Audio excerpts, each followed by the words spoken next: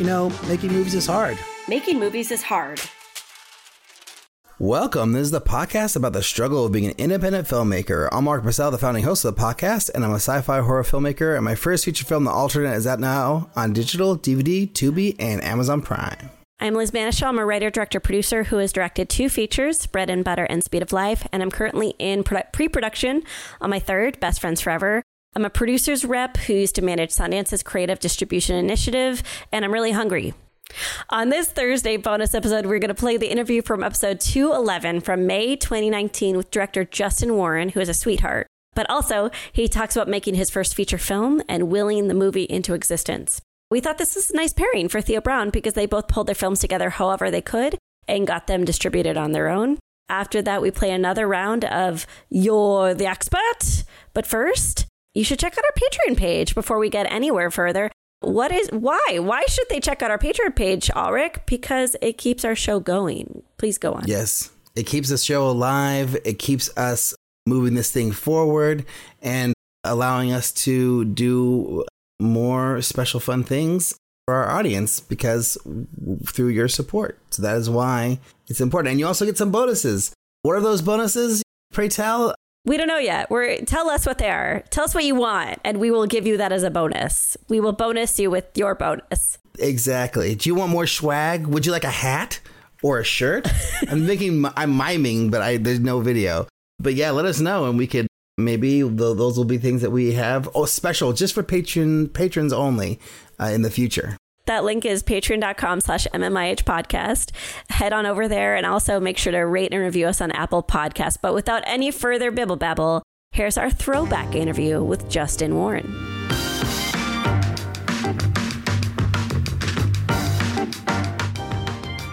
Hey, everybody. How's it going? Hi, Justin. Hey, Justin. So first off, Liz, can you tell us how you met Justin in the first place? Yeah, so I think I've talked about it on Making Movies is Hard, but I manage a fellowship with Sundance called the Creative Distribution Fellowship, and we get awesome filmmakers who submit, and it breaks my heart every time I have to say no to an awesome filmmaker. And Justin was one of those filmmakers. Aww. So a friendship born out of rejection, which is the Hollywood way. So yeah. That's funny. So what was the process like? For applying to your fellowship? Is it like a deck that he sends in, or like a bunch of papers and things, or do you meet him in person first, or like it's a 3-prong process. It's an application with lots of essays, and then the second round is screening the film, and the third round is getting like some muckety mucks at Sundance to watch it along with us. And that's really fun. But I'm like, what can I say on this podcast that won't insult my workplace? No. Yeah, so it is an extensive process. And we saw the application from Justin, and we just like fell in love with his energy and his verve for getting his film out into the world. And then lo and behold, Justin and I just started talking via email, and we're on each other's newsletters. And I recommend his newsletters to people actually sign up on his website. And then, when Ulrich, when you were saying you were looking for some new guests, I thought he could be a good fit. Yeah, here we are. Awesome. So, Justin, before we get started into talking about Then There Was Joe and all that good stuff, can you just tell everybody a little bit about yourself, like who you are, what your background is? Yeah, absolutely. First, thanks for having me on the show. The quick facts about me. I'm Justin. I grew up in Little Rock, Arkansas. I picked up my first camera when I was like 8 years old or so. My dad just had a camera lying around. He was like, "Do you want to play with this?" And I just started playing with it, and I broke it numerous times, and he had it repaired numerous times. And he just supported me, and sort of like I kind of really credit my father with like sort of distilling a love for film in me. So that was most of my childhood. I got my BA in theater at Hendrix College in Conway, Arkansas, which is like a super small liberal arts school of about like 1,500 people. And when I was there, I majored in theater and did mostly performance and playwriting. And so I had always been making films with my friends like on the weekends growing up, but I didn't really know how like theater, performance, and movies sort of overlapped. And so after college, I like was trying to figure out what I wanted to do with my life. And so my plan was like, okay, I'm going to apply to USC Film School. I'm going to get rejected, and then I can say that I tried and I can move on with my life. And so my plan was to marry my college sweetheart and to move to Oklahoma City to like work at a gas company. Like that was my job. That was my plan. And before I knew it, like I applied to film school, and I kind of applied with like this weird little comedy film that I made. And like most of my friends were like, there's no way you will ever get in to school like that with a movie like that. And I was like, okay, well, it's cool. I'm going for broke anyway. So I applied to school, and my wife and I were like in the middle of planning our wedding. So I was at the time, like I was living in Arkansas, and my wife was about to go to school in Oklahoma. And in the middle of planning our wedding, I found out I got into film school at USC, and this is how I knew that I married the right woman, because she looked at me and she was like, babe, you have to go. There's no way that you can't go. And so I basically ended up, we got married, and like less than 6 weeks later, I moved to LA by myself, and my wife moved to Oklahoma to do her pharmacy degree, and I did school out here, and she moved out in like 2013, and we've been out here ever since. So how long were you in school with her being away from you? We were apart for about 2.5 years or so. Which was like, it was intense, but it was like totally worth it. Crazy. And was it a 2-year degree at USC, or did you do 4 years? I did the MFA program, so it was a 3-year. Yeah. What was your thesis? Did you do 540? I'm going to talk numbers for a second. Did you do 546 or 547? What'd you do? So I did 547 twice. That's what I did. Okay. And so like I edited a 547, and then I did sound on a 547. I did 2 547s as well, but I directed the second time. You did? Yes. Oh my gosh, that's amazing. Sorry, when you go to USC, this is how you talk. You just talk in numbers, and it's ridiculous. Yeah, can you tell us what a 547 is for us non-USC people? Yeah. So 547 is basically their documentary production program. And so like it's a class of a bunch of people, and you produce 3 documentaries in that class. And all the students crew up in different positions. There's like 2 editors, there's cinematographer, director, producers, things like that. And you all kind of split up into your crews, and you're all kind of making 3 different documentaries in parallel, which is pretty cool. And so at the end of the semester, there's like, 20-minute documentaries that are like, most of them are super good. Yeah, say what you will about USC as a film school. I think a lot of people actually have a lot of complaints about it. The documentary program is unsung, like the unsung hero of the school. It's fabulous. It is phenomenal. Like the best, especially for independent filmmaking. I don't think you can get better training than that. Okay, nice. So really quickly, when you graduate USC, just because, I didn't go to fancy film school. I went to SF State, did, radio and television. SF State's top 10 film school, isn't it? It's still fancy. Is it really? I didn't do the film program. Whatever. I did the television program. But anyways, I'm just curious, like, what happened when you graduated? Did you immediately get a job in film somewhere? Like, what did you end up doing? Oh man. Okay. So basically I felt like graduation was kind of just like somebody handed me a piece of paper, and then I just jumped off of a cliff. That's kind of what nice. it felt like to me, to some degree. But it was terrifying, but like I actually kind of ended up landing somewhere. Like right out of school, I was working as an assistant editor for Tremolo Productions with Morgan Neville. Oh yeah. Who directed 20 Feet from Stardom. Yeah. That's a great movie. I didn't work on that film. I wish I did, but okay. But like I was working on some Barbra Streisand stuff, and like cutting some films for Barbra Streisand's album called Partners, which came out a few years ago.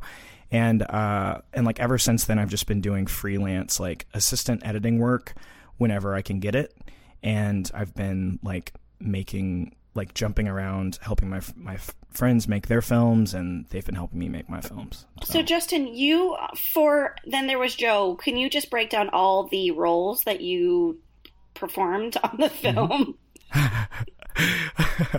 Yes, I will.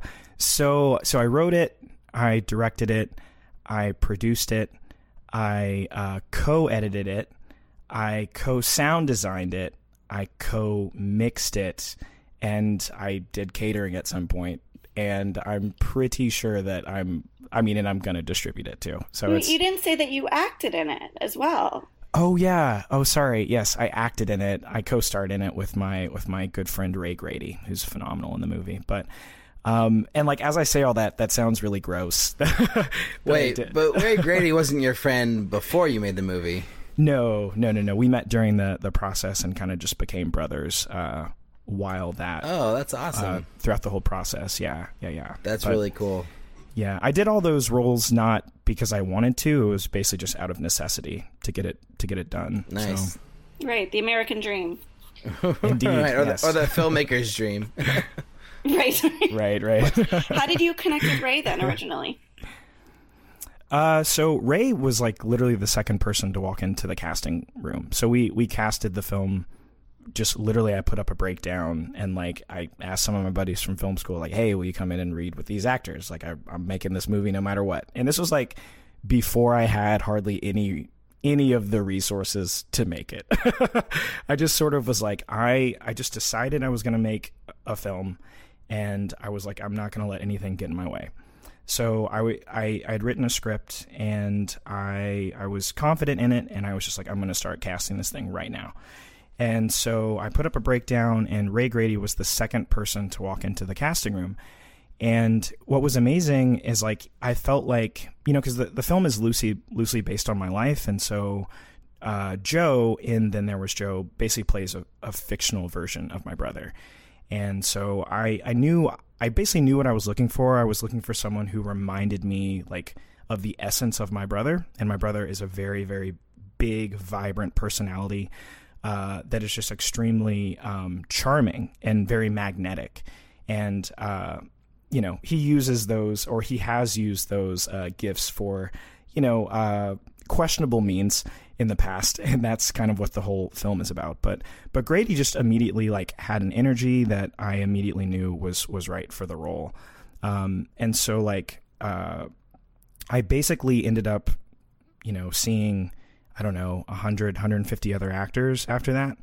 And I kept comparing them all to Grady. And then at some point I was like, wait, no, I have to pick somebody. And so the whole time I kept comparing everybody to Grady. So I picked Grady. So if you just do a Google search of Ray Grady, mm-hmm. like he's got a lot of presence online. I mean, he's got a heavy Instagram audience. Is this just some guy, like, were you aware of him, I guess, when he came in? What point did he really galvanize an audience? Right. Yeah, so this was now about 3 years ago, like when we started casting the movie. And Grady had already had like some early success. Like he was actually on, but to answer your question, no, I was not aware of him. It was like a spectacular find because he had just done a tour with like Martin Lawrence.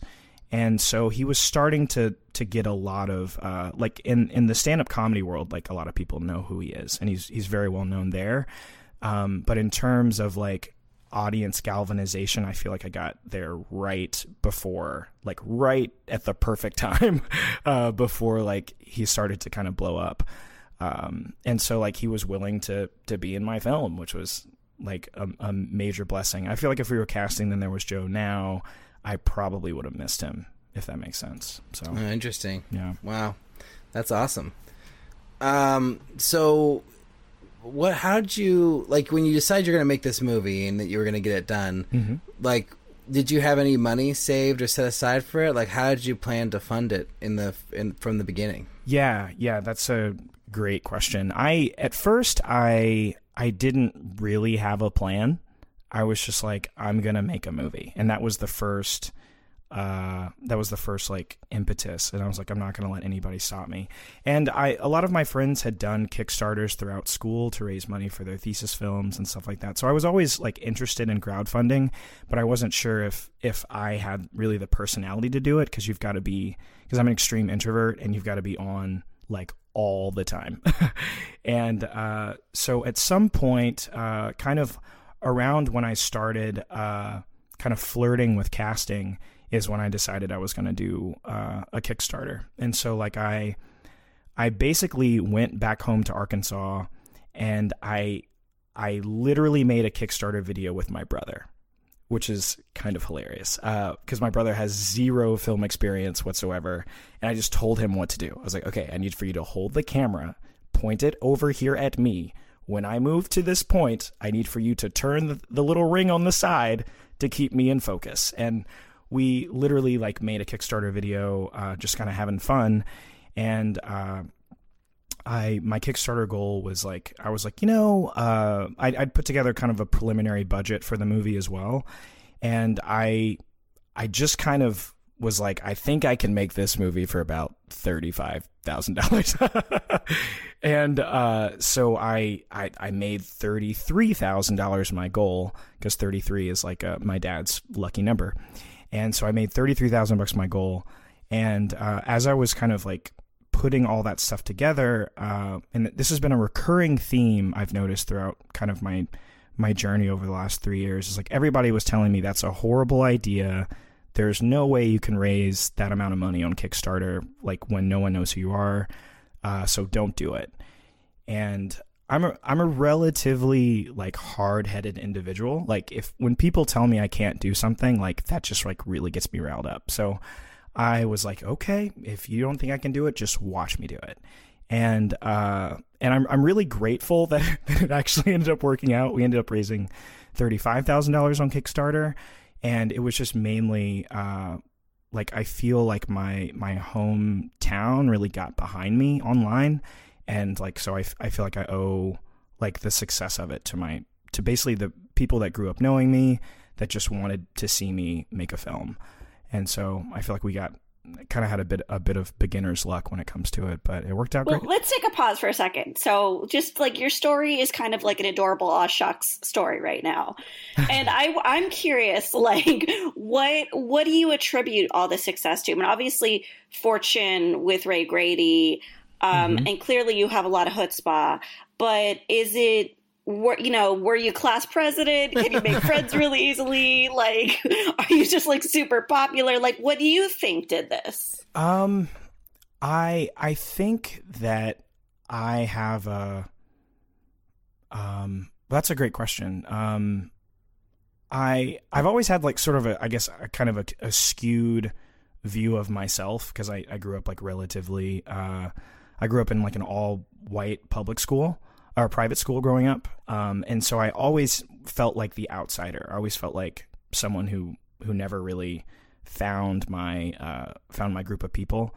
And so like, I guess to some degree, I think I have kind of a chip on my shoulder, in the sense of like, over the last like few years, I feel like I've finally sort of embraced who I am. And I think that comes across as relatively persuasive to people. When I start telling them, when I start sharing my dreams with people, I notice like that's when things start to happen. Because I was, one of the first things I did when Grady came into the room was I told him a story about my brother. And we just immediately sort of bonded over that. And I basically shared how like I'm a little filmmaker who's going to buck the system. And like, I told him that. I told him like I wanted to make this movie on my own, precisely because before I decided to make it on my own, like I was approached by a couple different producers who wanted to make Then There Was Joe, but they wanted to make it with a white family in like a more affluent neighborhood. And to me, I was like, but that's inherently not what the story is about. And so yeah, it's not about that. And so like I was sort of using that as a rallying call of like, hey, Hollywood doesn't want to make it the way that I want to, so we're going to do this ourselves, and it's going to be awesome, and we're going to have fun doing it. And so I think that like I was able just to like galvanize a lot of people around the idea of making something with a lot of purity and a lot of heart behind it. And most of the people that I ran into were really, really open and receptive of that. So I love that. And I think just as a general takeaway, I've heard that before from other artists, and it has worked for me in the past. Just like when you announce your plans, there's a magnetism that comes with that. Just saying things out loud and convincing people that it's going to happen somehow gets the train going.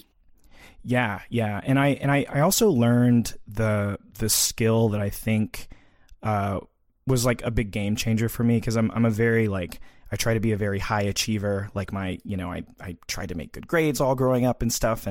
But that doesn't really train you for like independent filmmaking, in the sense that I had to learn that you had to jump without having all of the pieces that you need.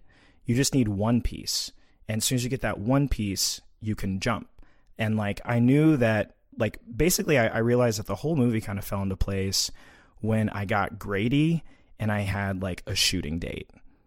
And when those two things happened, it was like, we have our actor, we have our shooting date. And, I shot the film back home where I'm from, so I had access to all the locations. I noticed when those two things happened and there was a date, then suddenly like the movie took on like this whole energy that sort of like swept me through it. And I was like, I created a monster. What have I done? But generally, I think definitely jumping before you have all of the pieces is completely necessary, or at least it was for me, to get the movie done. As long as you're not going to die on the street, Indeed. Yeah. Poor and destitute. But Ulrich, this is what you're going through. Yeah, a little bit. I mean, I think it's a little bit of a different situation because, because when you found Ray, you had your funds, right? You had your whole budget in place? By the time we made him an offer for the role, yeah, we had all of our funding in place. Yeah. See, I'm not in that place yet. Like, I don't have all the funding quite yet, but I'm also trying to raise quite a bit more than $35,000, which is really challenging. But maybe I should be taking a lesson from my fellow filmmakers and just make it for less, which is one plan that we have, But you're right, Liz. Yeah, things are starting to move a lot more now because I basically have just started shouting at people that I'm making this movie and sharing. I have a teaser trailer and I'm sharing it with everybody, and like people are responding and getting back to me, and like things are happening. So yeah, I think you just have to start moving. And like I probably could have started moving earlier with this movie, but I think it's all has to do with timing. And I think honestly having the teaser trailer is a huge part of it. And if I knew how big of a help it's been, I probably would have done it a lot earlier and not like put it off. Did you do a rip-o-matic, Ulrich, or did you do like an actual teaser of, like original footage? I started to do a rip-o-matic and I hated it. I thought it was the worst thing ever and just this is like terrible. And so then I never finished my rip-o-matic, and then I made an actual teaser trailer that we shot in September. Oh, cool. Yeah, and it was a lot easier to do than I thought it was going to be. And it was like something I had been toying around with doing the year I went to the American Film Market. And I was like, nah, I don't have enough time. I'll just do it. I just won't do it. I'll just go without it. And then everyone said that I should have one when I got there. All the meetings I had, they're like, where's your teaser trailer? And I was like, I don't have one. And then, then it was like a year later, and my producer suggested it, and I was like, yeah, let's do it. Fine. And, I wasn't going to AFM that year anyway, so I just did it. And yeah, now I have it. And so, I don't know. It's been helpful to like just share your vision and get people excited, because when they see an actual bit of footage and it looks good, and it's like what I want, it's like the vision of the movie, for better or for worse, or at least mostly intact. And so I think that has really been helpful to it like share. Suddenly becomes real to people. Are like, whoa, you're not joking about this. Right. I definitely had some investors who were like, yeah, like let us know when it's actually happening. And I'm like, well, if you gave me your money, it would actually happen. Right, exactly. And then you show them the teaser trailer and they're like, oh, you are actually not giving up and not going away. Okay, well, yeah, I'll get back to you. Well, and sometimes just like asking for exactly what you want is the case too. I mean, like in all my meetings with investors, I remember looking back, I had an investor who had approached me for my second feature, and I didn't believe her. Oh, wow. And it took me months to even realize that she was serious. And then at a certain point, I was like, oh, would you be interested in investing? And she's like, yes, I've been trying to tell you this for months. Oh, that's funny. And I think it's this filmmaker low self-esteem thing that I always talk about, which is like you're not expecting to be supported. And then when you are, it's this fantastic shock. Yeah. I'm pretty sure all the people I'm approaching to invest are very aware that that's the idea. Because I've told them and asked them many times. And it's like a delicate game of being like checking in on them, but like not trying to be too like gimme, and being like, hey, so we just want to update you on what's going on. And, you know, it's like the more reasons to update people, the better. And having a teaser trailer to share is like the best way to update somebody, you know?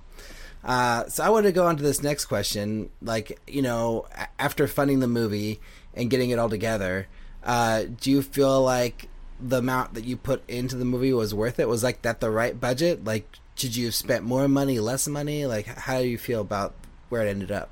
That's a great question. I struggle with this question all the time. If you'd asked me like a year ago, like if I felt like it was worth it, I would have been like, this was the worst mistake of my whole life. But if you fast forward to now, I feel like it's the best professional decision I've made of my whole life so far. And like what I mean by that is like I feel like, you know, film school is one thing, but I feel like actually like making a feature on your own is like real film school.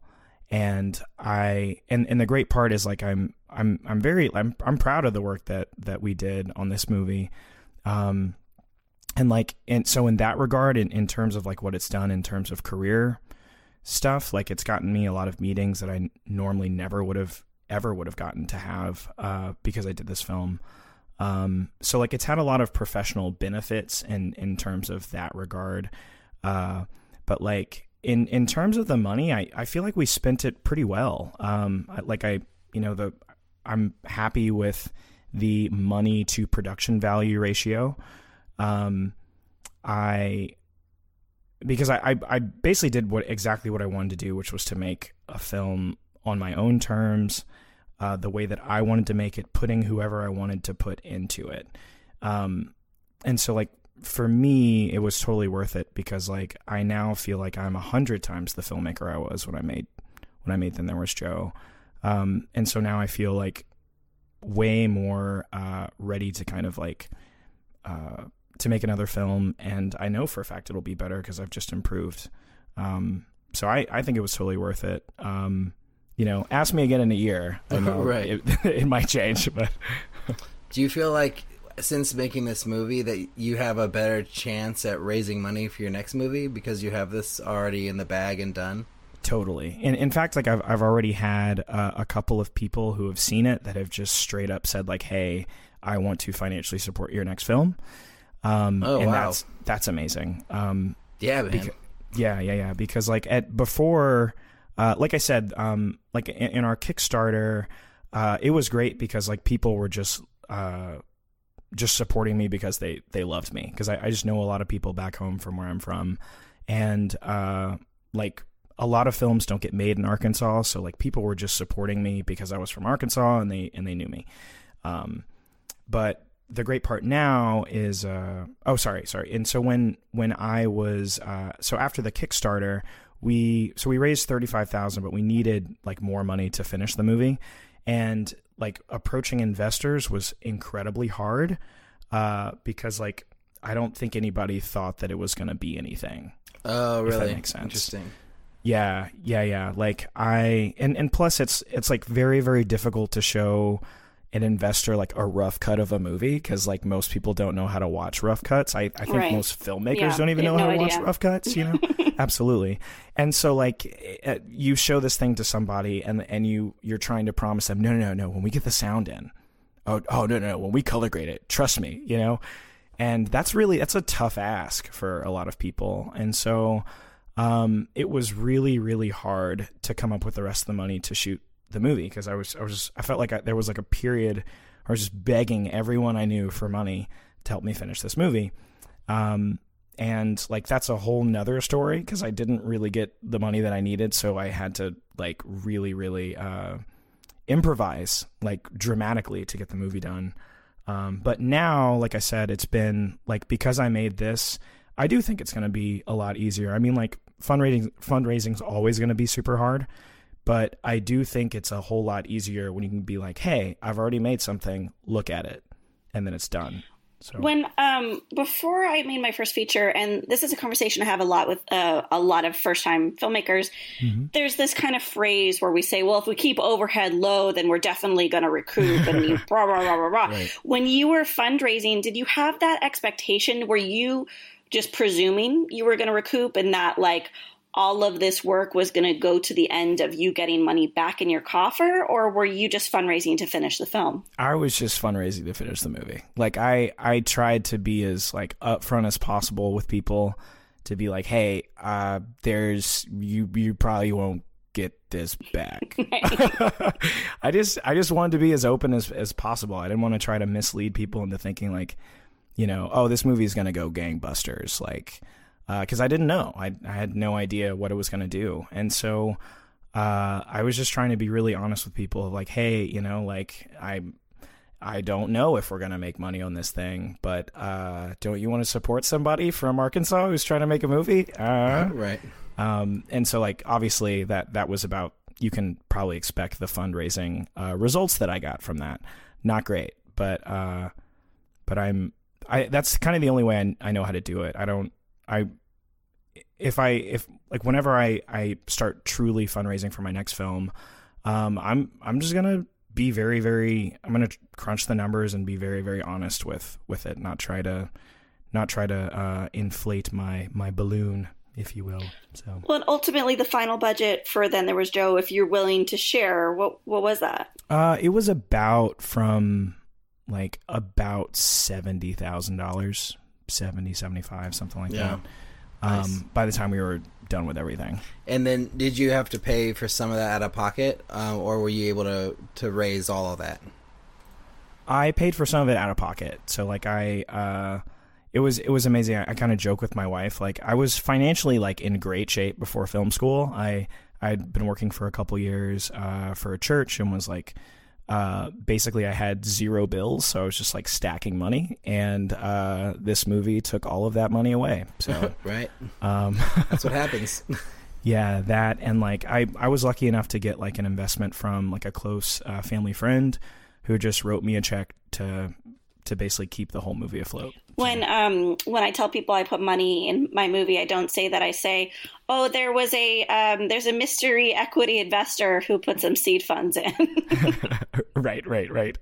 Yes, I had one of those as well. Well, can we talk about distribution, because I'm such a nerd and it's my favorite topic. Yes. Well, that's like the main reason. I mean, you're such an inspiration, but the main reason I wanted to get you on this show was because I feel like distribution you're about to go live with your title. Can you talk a little bit about, I mean, I guess just to give a little bit of context, when you make a movie, you always talk about fielding distribution offers, and even that phrase is sheathed in mystery. How did you receive offers? Where did they come from? How did they find you? What was that experience like? Yeah, so I found it to be a very like scattered, very strange, almost very isolating experience. So earlier during the film, I got a couple of like, before the movie was even done, like I would get like an email or two from some distribution company I'd never heard of that was immediately offering me like an all rights deal of like, we want worldwide rights to your movie. Here, just sign this paperwork. And I was like, I'm good. No, I'm all right. So we got a couple of those, but things started to get kind of serious around like, when we started doing festival stuff, because I ended up meeting a sales agent at a party, and he watched my film and really dug it. And so like, he was just offering to help me try to sell it. And I've always been like very like hesitant to sell it anyway. I know that sounds strange, but like, because I knew no one was going to offer me what I think it's worth.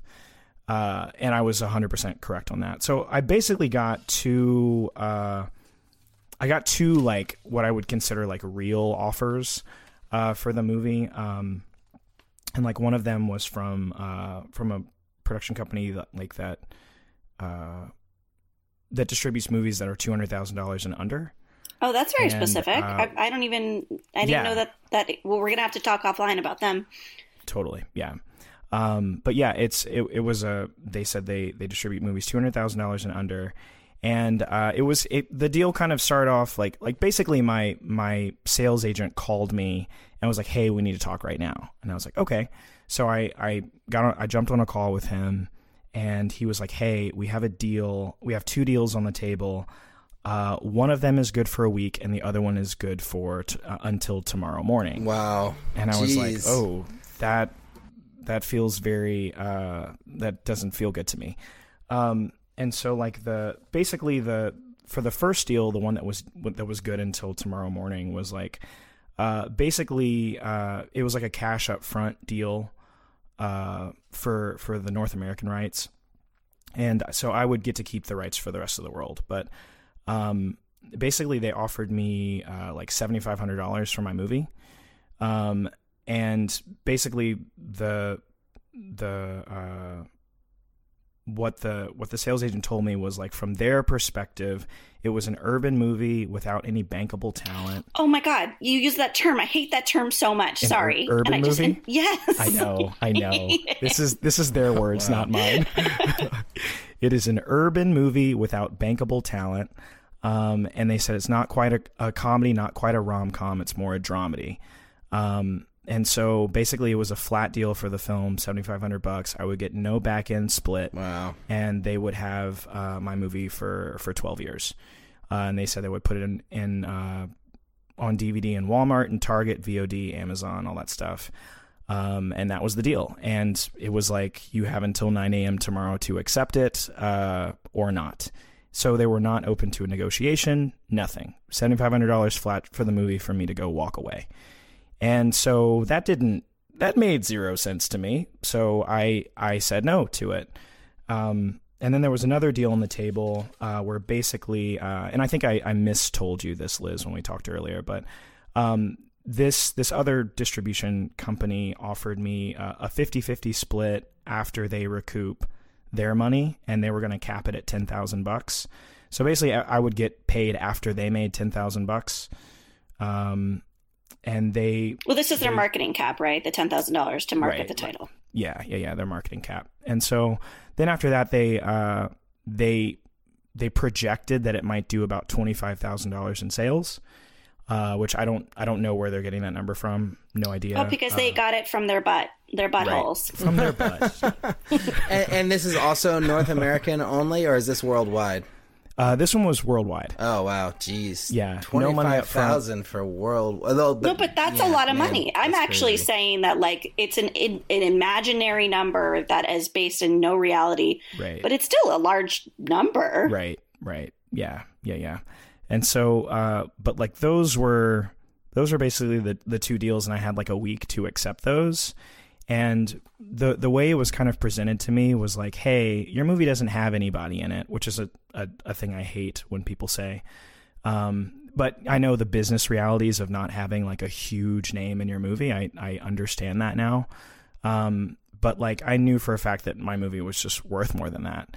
And so I would rather, everyone around me was like, your movie's sinking. You need to sell it. And I have a weird personality, but I'm of the personality. It's like, if it's sinking, then I'm going down with the ship. Like, that's you're going to be playing the violin the whole time. I'm going to play the violin, and I might go down with the ship and then like be on top of a piece of wood, saying I'll never let go, Jack. Like that might be my lot in life, and I'm fine with that. But I was just determined. I mean, I made the movie with nothing but love and passion. So it kind of makes zero sense for me to sell it to someone who has zero passion about it. So And then, what was your sales agent telling you at this time? Were they like, you got to take these deals? These are great deals. Yeah, okay. yeah. You're never going to see anything better than this, like that kind of stuff. Okay. Exactly. It was like, bro, you need to do this right now. What's wrong with you? And I get that. Like whenever because there was actual money on the table, but like just in my mind, it just made zero sense. I mean, I would get my movie back when I'm 31 now. I'd get my movie back when I'm like 44. Yeah. That's what? Yeah. And but I mean, a lot of filmmakers don't get any money offered up front for their movies, and they take those offers just to have the distribution, and so they can point to it being distributed and being out in the marketplace, and you're like, look, I'm a real filmmaker, here's my movie, Right. Which I think does have some value. I don't know what you guys think about that, but I feel like that seems to be a pretty decent thing to do. What excites me about Justin, because Justin, this is your question to answer, but I wanted to say, what excites me about Justin is his unwavering faith in his content. I mean, part of me, Justin, when you told me this story yesterday, was thinking like, oh, did you make a mistake? Right. I don't know. But you didn't, because you believe in your film so much that ultimately you're going to serve it best. Right. So even if you make $7,400 and you net that, that's every single sale that you made. That's the data that you own. That's the audience you have loyalty with. Absolutely. Rather than this like unnamed agency building those relationships instead of you. For sure. Yeah. And like, I think the thing that excites me a lot also is like a lot of my distribution heroes have like built their own platforms, and they usually build their own platform with their first thing. And I think that's something that I think a lot of filmmakers sometimes overlook, because like, even though you get your movie distributed, there's something like super powerful about like, because one of the things I don't like about sort of just handing my movie off to someone is like someone else is going to sell my movie to someone else. And then that person is now in the way of me ever being able to contact that person ever again. And I won't be able to sell them my next movie because I won't know who they are. And that makes zero sense to me. And so I would much rather, like, quote, go down with the ship and sell my movie on my own to my audience that I've already started building, and make deeper relationships with my audience that I can carry from movie to movie, not just a one-off sale and then I don't ever get to contact that person again, because like there's an unbelievable amount of power being able to just say something directly to the people who have already told you that they want to hear from you. That's really incredible. I love that. So I just want to bottle what you said and just like let it out constantly for people to hear. Well, this will be the podcast, back... just tell them to go to this, oh my God, this mark in the podcast, and then you can I just defined podcast. Right. Yeah. You're right. I'm just an idiot. I want to go back just briefly, even though I know we're on a groove, but I wanted to acknowledge that, like, yes, you got into festivals. Yes, you had your Ray Grady, but like distributors approached you and offered you deals without Sundance, without South by, without Julia Roberts. It's like, I want to acknowledge that is the reality of today, and that filmmakers should know that they have way more options than they think they do, and they're not beholden to these deals that come to them. Like, how do you think these people found you? That's a great question. I think some people found me literally just by Googling like, what are the, that might be looking for new films with a lot of Black people in them. And they probably went to like, well, I wonder what the San Francisco Black Film Festival's programming. And I think a lot of people found me that way. And then I think there are some people that literally just scan IMDb looking for new movies or a Kickstarter. Or a Kickstarter. Exactly. Just looking for new movies, and like they track them. And so like what was interesting is that like there were a couple of like different producers reps that reached out to me and it's like, hey, what's the status on Then There Was Joe? We'd love to, help you out. And producers reps, that's a whole different story. That's a different thing. But like, I think most of it is like how they find you is very, very simple in the sense of like, everybody's connected now. And a lot of things that what's been interesting throughout this journey is I've realized that a lot of the things I thought were inaccessible to me are 100% accessible to me. In the sense of like everyone is online. Everybody has an Instagram. Most people do. Most people you can reach people on Twitter. And like we've like really, really gone through, we've made a lot of opportunities happen just by getting bold and being like, I'm going to DM them on Instagram and see if I can get a response. And a lot of times you can. Most people will respond to you if they think that you're not a crazy person. So and what are you DMing them on Twitter and about? What is the ask? Just to watch your movie or check out your project, or like what is it? Yeah, check out my film, or like, hey, if you know anybody who has connections to such and such, let me know. Just like trying to hustle, trying to get my movie seen, like in the past, I've thought that like, oh, you just can't like email an executive at HBO, and you totally can. Yeah. You absolutely can. And also I was trying to find like at times I was like trying to find a manager and stuff like that. And, you can totally just reach out to people. Like they ignore you if they think that you're crazy, or if they don't see a way they can help you immediately. And then what were some of the biggest film festivals that you played at? Like what were your like top laurels that you had? So we pretty much, like, we didn't get nearly as much festival play as I'd hoped, but we played at the San Francisco Black Film Festival, the Chicago Black Harvest Film Festival, and we're playing next month at the Toronto Black Film Festival. Awesome. And like and so like we really got 3 festival plays. And how many did you apply to, if you're willing to share? Oh, dude. Oh my God. So many. Do you have a spreadsheet of rejection like I do? Yeah, I had a spreadsheet of rejection. I would log in and I would change it from green to red. And by the time we had like our 20th or 30th rejection, I was like, this is stupid. Why am I doing this? It's heartbreaking. It is heartbreaking. Like if I log into like my Film Freeway account or my Without a Box account, it's just like rejected. But that's pretty common. I've decided to make that my brand. Like I'm going to become, if this is presumptuous to say, but I want to become the patron saint of rejection. And I'm very interested in that idea. I think that's dope. Because I've definitely come to realize that rejection is very useful. And what I mean by that is like, I'd say like maybe 2 or 3 years ago, rejection used to like really bother me. It used to really get under my skin to the point where I was like, I can't handle this. And I would like, if I got 2 or 3 rejection emails in a day, I would like fold over. I'm like, I can't do this. And now it's almost hilarious. Like when I get them, I'm like, hey, and I just add them to a like a folder in my email inbox of like, hey, there's one. And like I've gotten so many of them now that they're kind of hilarious. And I can't wait one day to stand up at the top of the mountain and be like, hey guys, it happens to everybody. It's all good. Yeah. Well, I was talking to a filmmaker yesterday, Sarah Moshman, and she, she didn't get into the certain festivals that I think we all reference that we kind of hope to get into, these gateway festivals.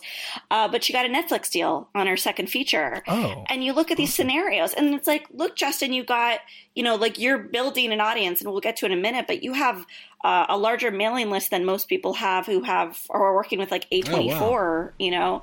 So it's like we filmmakers want to be picked because we want to be curated and we want to be embraced by a community, but ultimately we should be looking at success in a completely different way. I agree. Wow, that's cool. I like that. Yeah. Well, so then what is your plan? Because I know you were on the momentum train to talk about building your own platform, and then I went backwards chronologically. Yeah, so I basically my goal is pretty simple. Like I want to build a platform with my film. And basically what that means, those are kind of buzzwordy terms, build a platform, but like basically what that means, like the layman's term of that is like I want to build a giant email list of people that will consume my work for the rest of my life. That's my goal. And I ended up reading a book that I feel like kind of changed my whole way of looking at things. a couple of years ago called Your First 1,000 Copies. It's by this guy named Tim Grawl, and he is a book publisher, or he manages book launches for like huge publishing companies. And what was interesting about it was he was talking about how basically when the publishing industry kind of collapsed, they had to figure out like, what are we going to do now to reach people and reach them in a reliable way? And they found that email was like the most reliable way by far to reach someone, to get their attention, and to most importantly get them to take action. And so like email is very interesting in the sense that like it's kind of a legacy technology. So it's not really sexy anymore. It used to be sexy at the dawn of the internet. But now the things that are sexier like Twitter, Instagram, mostly Instagram, things like that, Snapchat, that's sexy now. And it's sexy because like it's new, it's flashy, it's different, things like that. But when it comes to actual like engagement and most importantly getting people to take action, it's conversion. Not conversion, absolutely. Exactly. It's not great. Not great at all, because most people are there to scroll through and see what's going on. They're hanging out there. But whether we know it or not, most of us are very, very attuned to our email inboxes. And like, even if you don't read somebody's email, you actually have to take action to delete it. You know what I mean? You have to like decide, I don't want this thing anymore, which is like kind of powerful. And to me, like email, like I've already seen the benefits of emails. Like for instance, like with my email list for our premiere of Then There Was Joe, that we were trying to sell 315 tickets. We sold out the entire show with one email. Wow. That's right. It's amazing. That's awesome. Which was like amazing. Yeah. Because I just emailed everybody the night before. I was like, hey, everybody, the tickets go on sale tomorrow. I really, really hope that you'll come out. And then the day of, I sent an email to my whole list, and like basically the entire thing sold out by the next day, which was kind of amazing. And like that, yeah. And like I have not had that success anywhere else than email. And basically whenever I want something to be seen, I email it to people. A lot of times I'll post something on Facebook or something, and like 0 people will see it because Facebook's organic reach is nothing now. Same, and they're constantly changing their algorithms and things like that. And it's almost impossible to really get your stuff to stand out or really to catch fire. And what I've noticed with email, like the great thing about email, there's like a million benefits to email, right? So like email is decentralized. Like nobody owns email. Like it's something that like a corporation doesn't own everybody's email. When you get into Gmail and stuff, that's a different story. But generally, email is decentralized. It has the highest level of engagement on the internet. And what's most important about it is that it's permission based. So like you actually have to, like when someone gives you permission to send them stuff about what you're doing, that's very, very powerful because they've allowed you into their most intimate digital space, which is their inbox, you know? And okay, so can we talk about that a little bit? Just because I don't have a mailing list. I kind of do, but I don't really. And but I'm curious, like, how do you start one? And like, do you just put like join my mailing list on my website and wait to gain people tracking on there, or can you add people that you already have like in your contacts list and add them to your mailing list, and then just say, if you don't want to be a part of this mailing list, just, here you can unsubscribe. Or is that like a thing that you don't do? Like you can't just go into your contacts and like add all your email contacts that you have in your Gmail and like start a list that way? Is that like so not what you do? So basically what I decided to do, I mean, like I guess everybody does it a different way, but I really tried to do it to where everyone volunteered to be on my list. And so I started my list maybe 2 years ago or so, a year and a half ago. And basically I put a sign up sheet on my a sign up form on my website. And also I've because I'm a nerd, I read about this stuff all the time. But basically, like, I put a pop-up on my website, and even though pop-ups are really, really annoying, they're phenomenally effective. they're very effective because it just immediately gets your attention. And what I also try to do to kind of sweeten the deal is like to get people to volunteer to be on your list. You usually offer something like a free thing. Here, download my free ebook, and boom, you're on, and put in your email address and I'll send it to you. And a lot of time, people like free stuff. So a lot of times if people are already kind of interested in you, and then, I just give you my email address and then I get something for free, and then I can stop talking to you if I feel like it whenever I want to.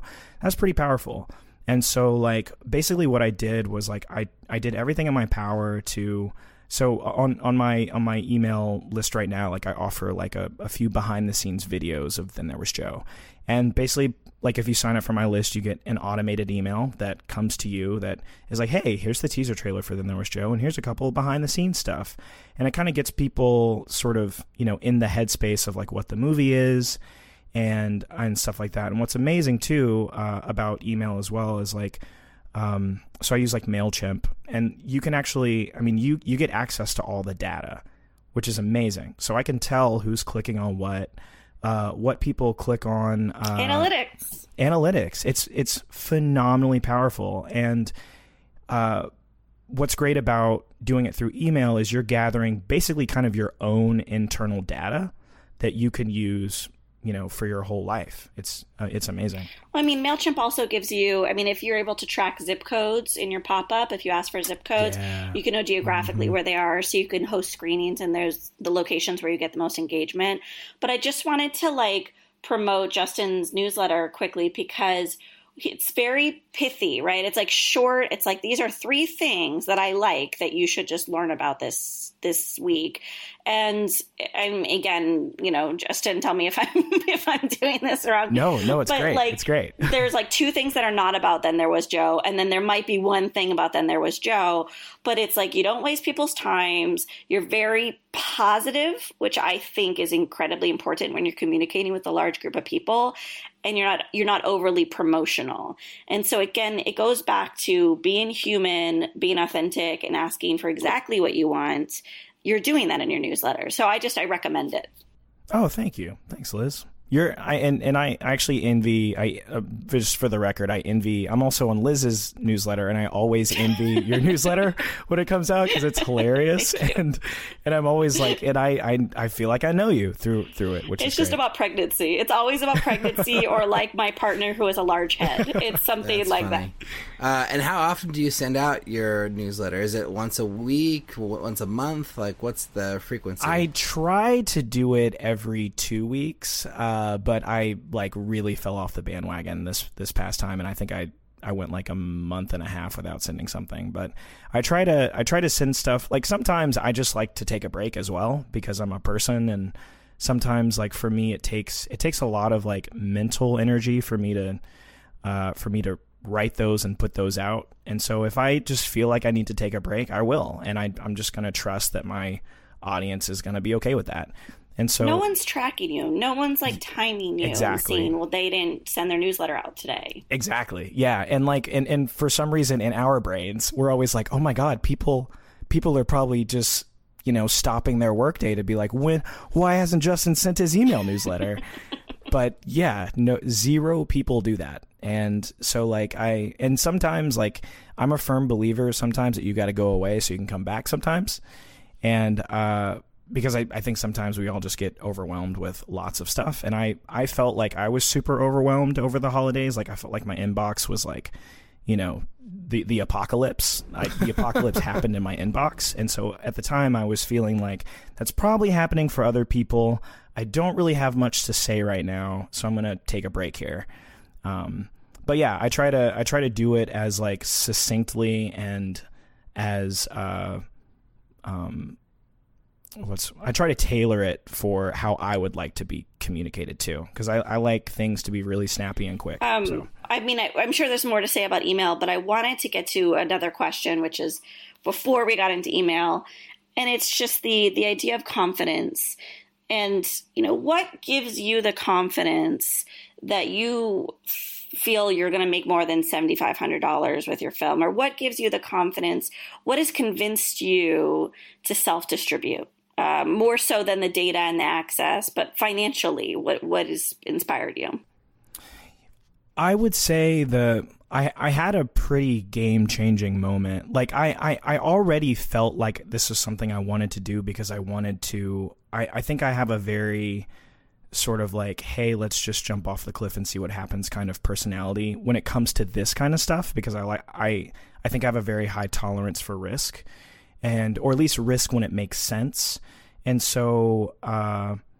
for me, I think what ended up giving me the confidence was like there was a moment where I was in our festival premiere screening, and it was packed, and there was a woman who was laughing so hard that she spilled her popcorn. Oh, nice. And awesome. I had a moment where I was just looking around the room and watching how people were reacting to the movie, and they were reacting far better than I ever thought that they would.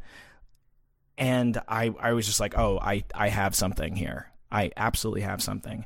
And I also still find the movie to be funny, even as many times as I've seen it. I still, the laughter is more like intellectual now because I've seen it a bunch. But I can look at something, and basically because I've been doing comedy for a long time, like I know that works. I know that laugh works. And so I've known for a long time that I have, like, I'm very proud of the film, and I think it has a lot to say. And I just know that like all it's going to take is just for it to be seen by the right people. And I feel like it will spread. I really, truly do. So the confidence kind of comes just from there, from me trusting my own taste, which I think is it's taken me a long time to get to that point. 'Cause I think sometimes, when you're trying to figure it out, like as a filmmaker, you're very concerned what other people think. And now I'm mostly concerned with what I think about it. And I love my film. I think it's solid. I think it's a really fun experience. And I'm determined that if I like it, there's at least going to be 1 million other people on the planet who feel the same way. And I may not be able to reach those 1 million people, but I'm 100% confident that if I like it, there are going to be other people out there that like it. Also, there are so many like great examples of people who have kind of already done this, or who have just bet on themselves, and like they usually succeed with flying colors. Like, believe it or not, there was a time where nobody knew who Ava DuVernay was, and she started her own distribution company. At the time, it was called Affirm, and now it's called Array. Hooray! But, yeah, and she is like a genius. She's a genius when it comes to promoting her own work. Well, and she's a former publicist. Let's just also give her a little bit of credit. She's got a good foundation to stand upon for sure. But she basically, I mean, she distributed her first 2 micro budget films on her own, which is amazing. So what's your plan for the distribution? Like, are you going to just put it up on your website for people to buy, or are you going to do iTunes and all that stuff? Amazon, and get it out in the world that way through an aggregator? Like what are you thinking? So what I'm thinking of doing is basically I'm going to distribute it slowly over the next year. So the first phase that I'm going to do is I'm going to launch it to my list and my social media following, basically. And across like my social media following, Grady's social media following, and our Instagram following, it's about like 30,000 people that we like kind of have access to some degree. And so like I'm going to use my email list kind of as the main way to get the word out for stuff. And I'm going to just try to get every single person who has clicked like or has followed Then There Was Joe to buy it in the window of a month. And so that's the first phase. And buy it through a digital download directly from your site, or buy a Blu-ray that you'll send to them? Like how are you trying to get it to people? Yeah, so I'm also like I'm a huge like nerd when it comes to like what I mean he's basically dead now, but Louis C.K. like back in like 2011 like distributed his own work, and like he's obviously a very shady person personally, but when it comes to like his distribution prowess, he's kind of a genius.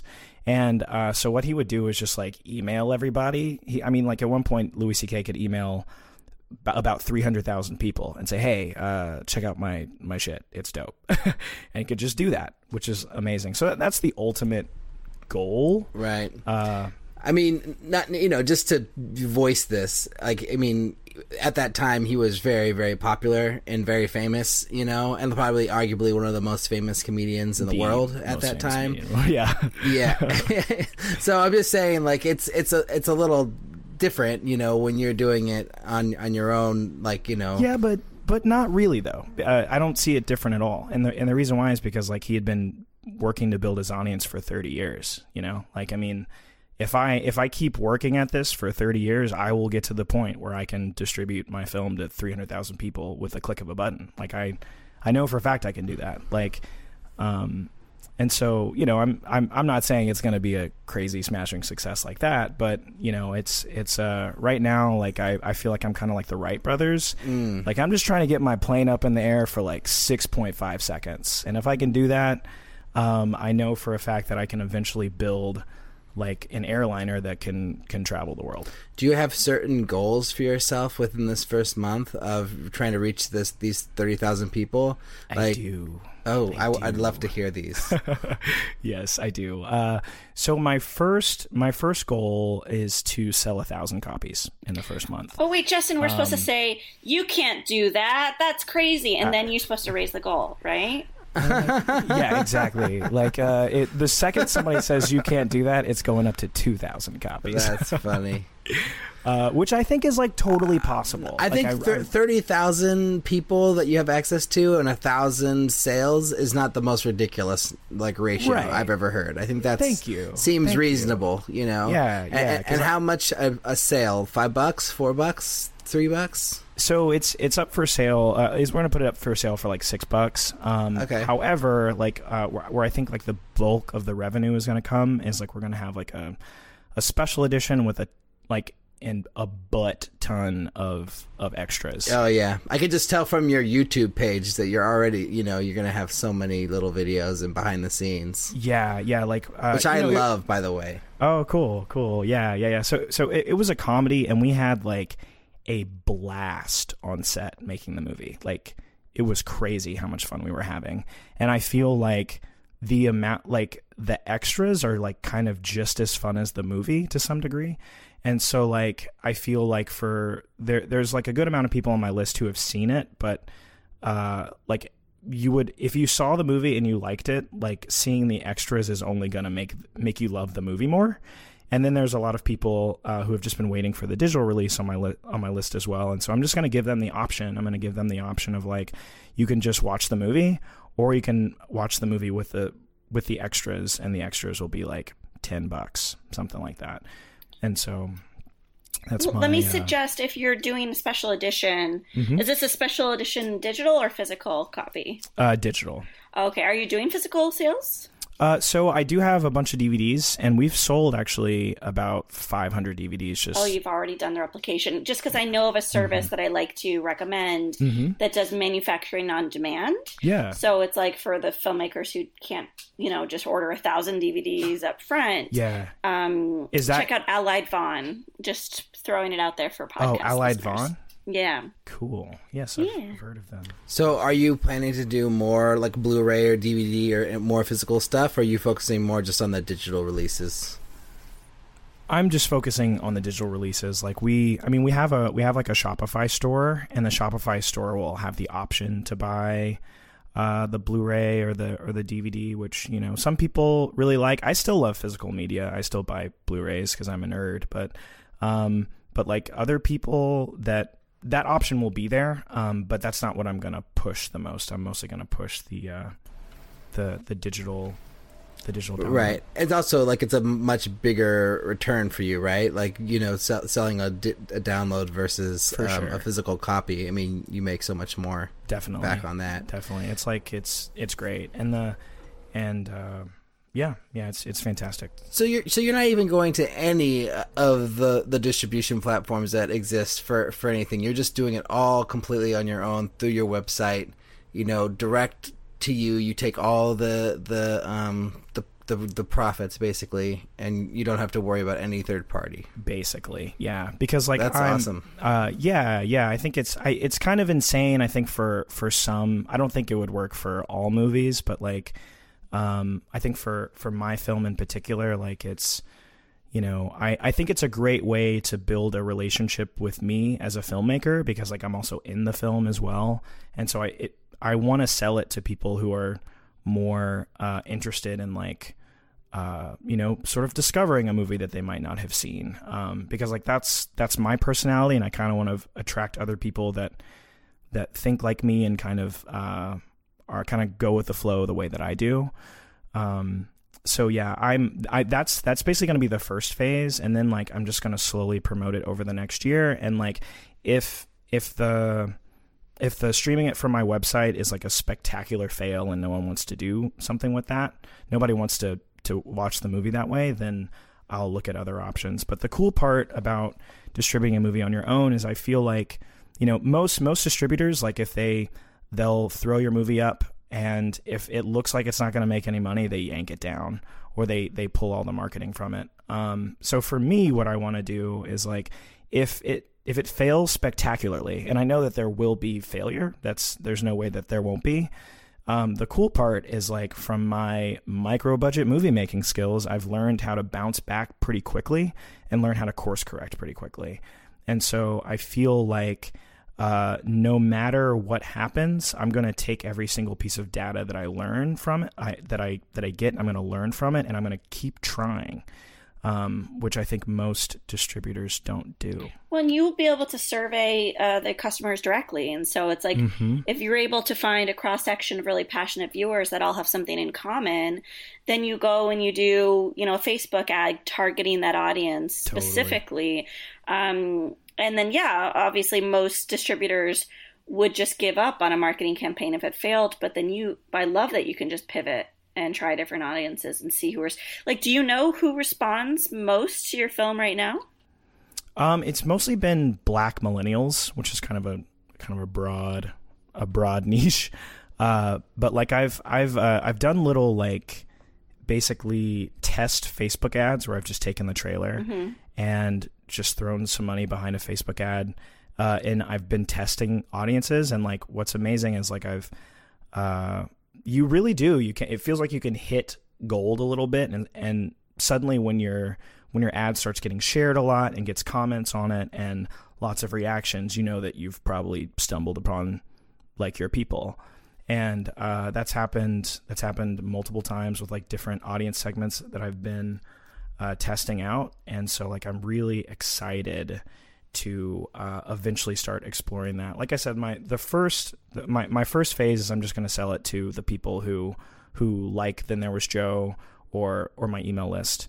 And then I'm going to start slowly over the next year experimenting with total strangers and saying like, can I get a total stranger to how can I like basically through a series of very highly constructed steps get them to go from a stranger to a customer.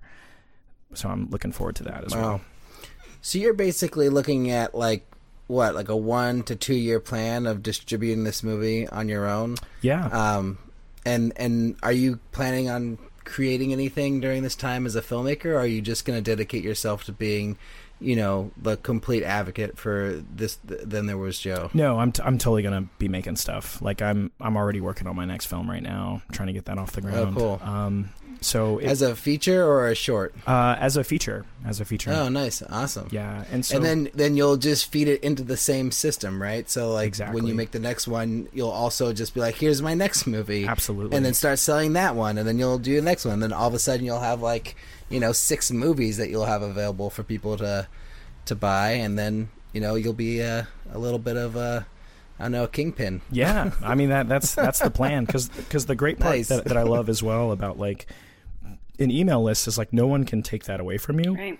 And we've got a huge following on Facebook, but I've noticed that like the organic reach has fallen to nothing. So it's like I don't really own that connection with my audience, and an email is amazing in the sense of like if I decide to like changed from MailChimp to Constant Contact. I can literally just download all of the emails that I've gathered and just move it to a new place. And like, you know, it was really funny. I found my old MySpace account because I'm also a musician, and growing up before I decided to pursue film, I was in hot pursuit to be a musician, and I stumbled across my old MySpace page, and it had like I don't know, it was like under 100 followers or something like that. But I thought, I was like, how could I ever reach those people now? I can never reach them now, and those are people that expressed interest in my work. And, you know, because MySpace is dead, that connection is dead.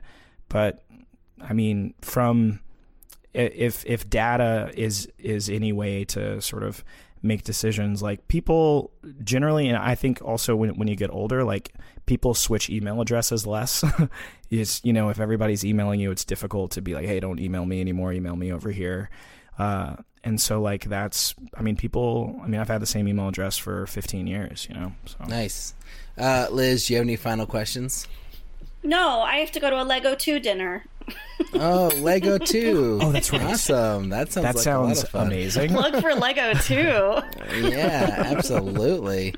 All right. Well, thanks so much, Justin, for being on the show. It's been fantastic. Hey, thank you so much for having me. Yeah, so man. Excited. Yeah. It's inspiring, you know, to see someone just take their own,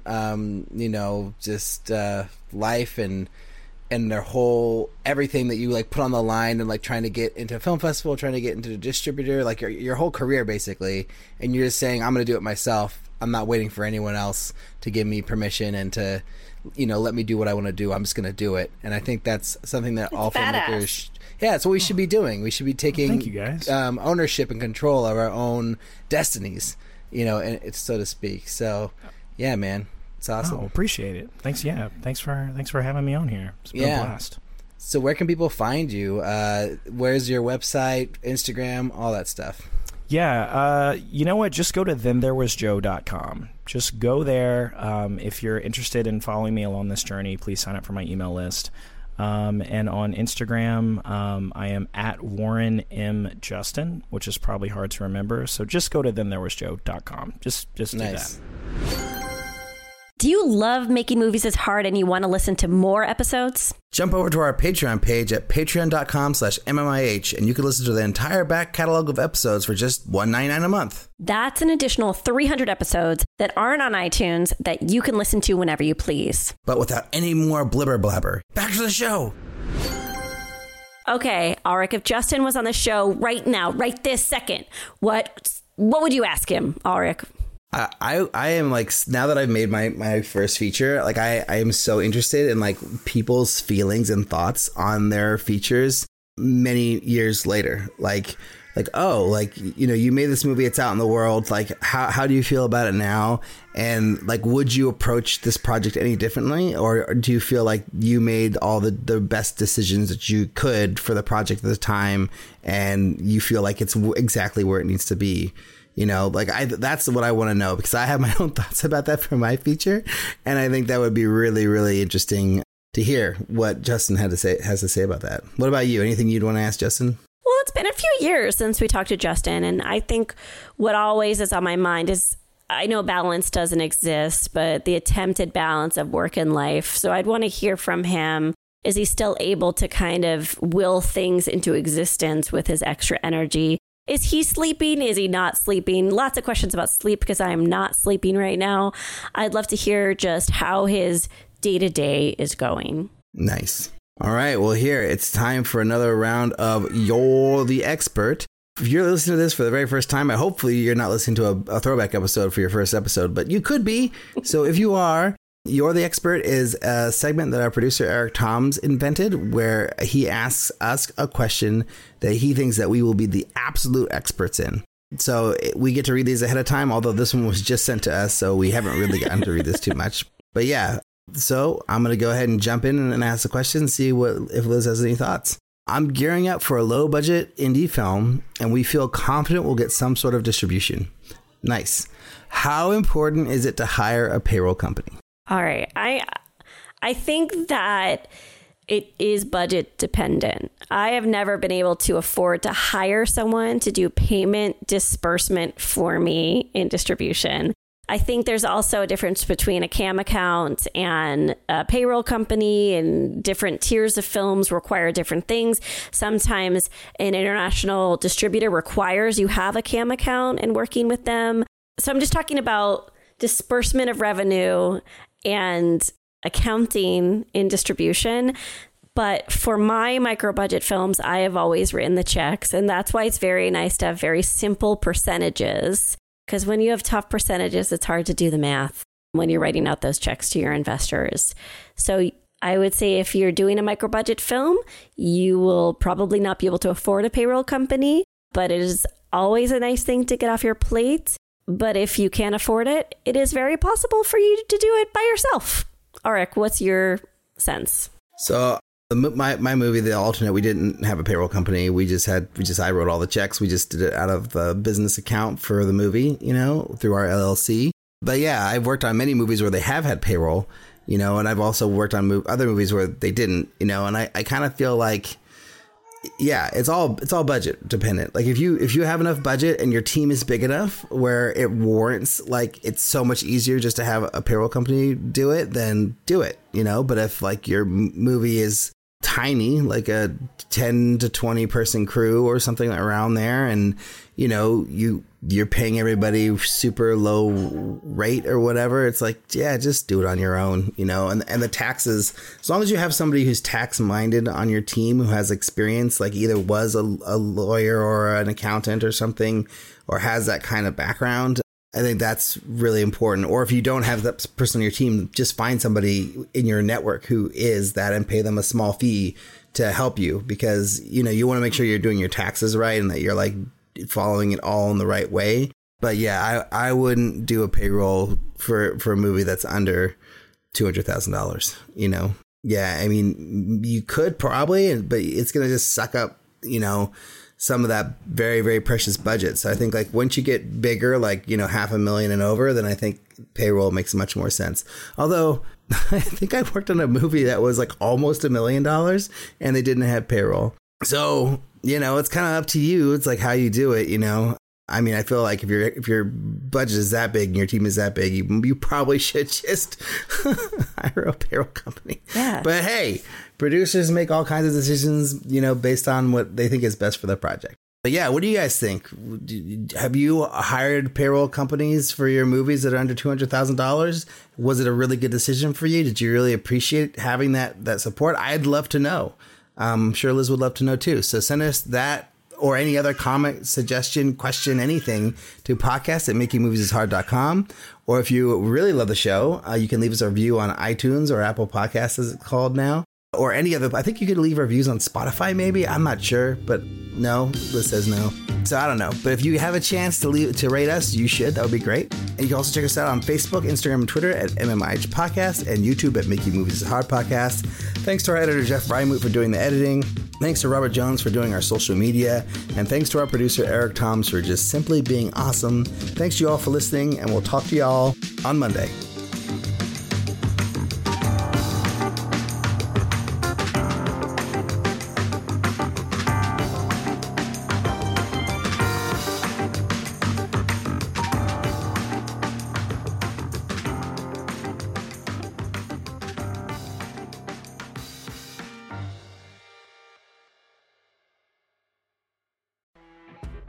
You know when you're listening to a true crime story that has an unbelievable plot twist that makes you stop in your tracks? That's what our podcast, People Are the Worst, brings you with each episode. I'm Rachel. And I'm Rebecca. We're identical twins who love true crime cases that make you say, didn't see that coming, and we hate the people responsible for them. Listen to People Are the Worst now on Apple, Spotify, or wherever you get your podcasts.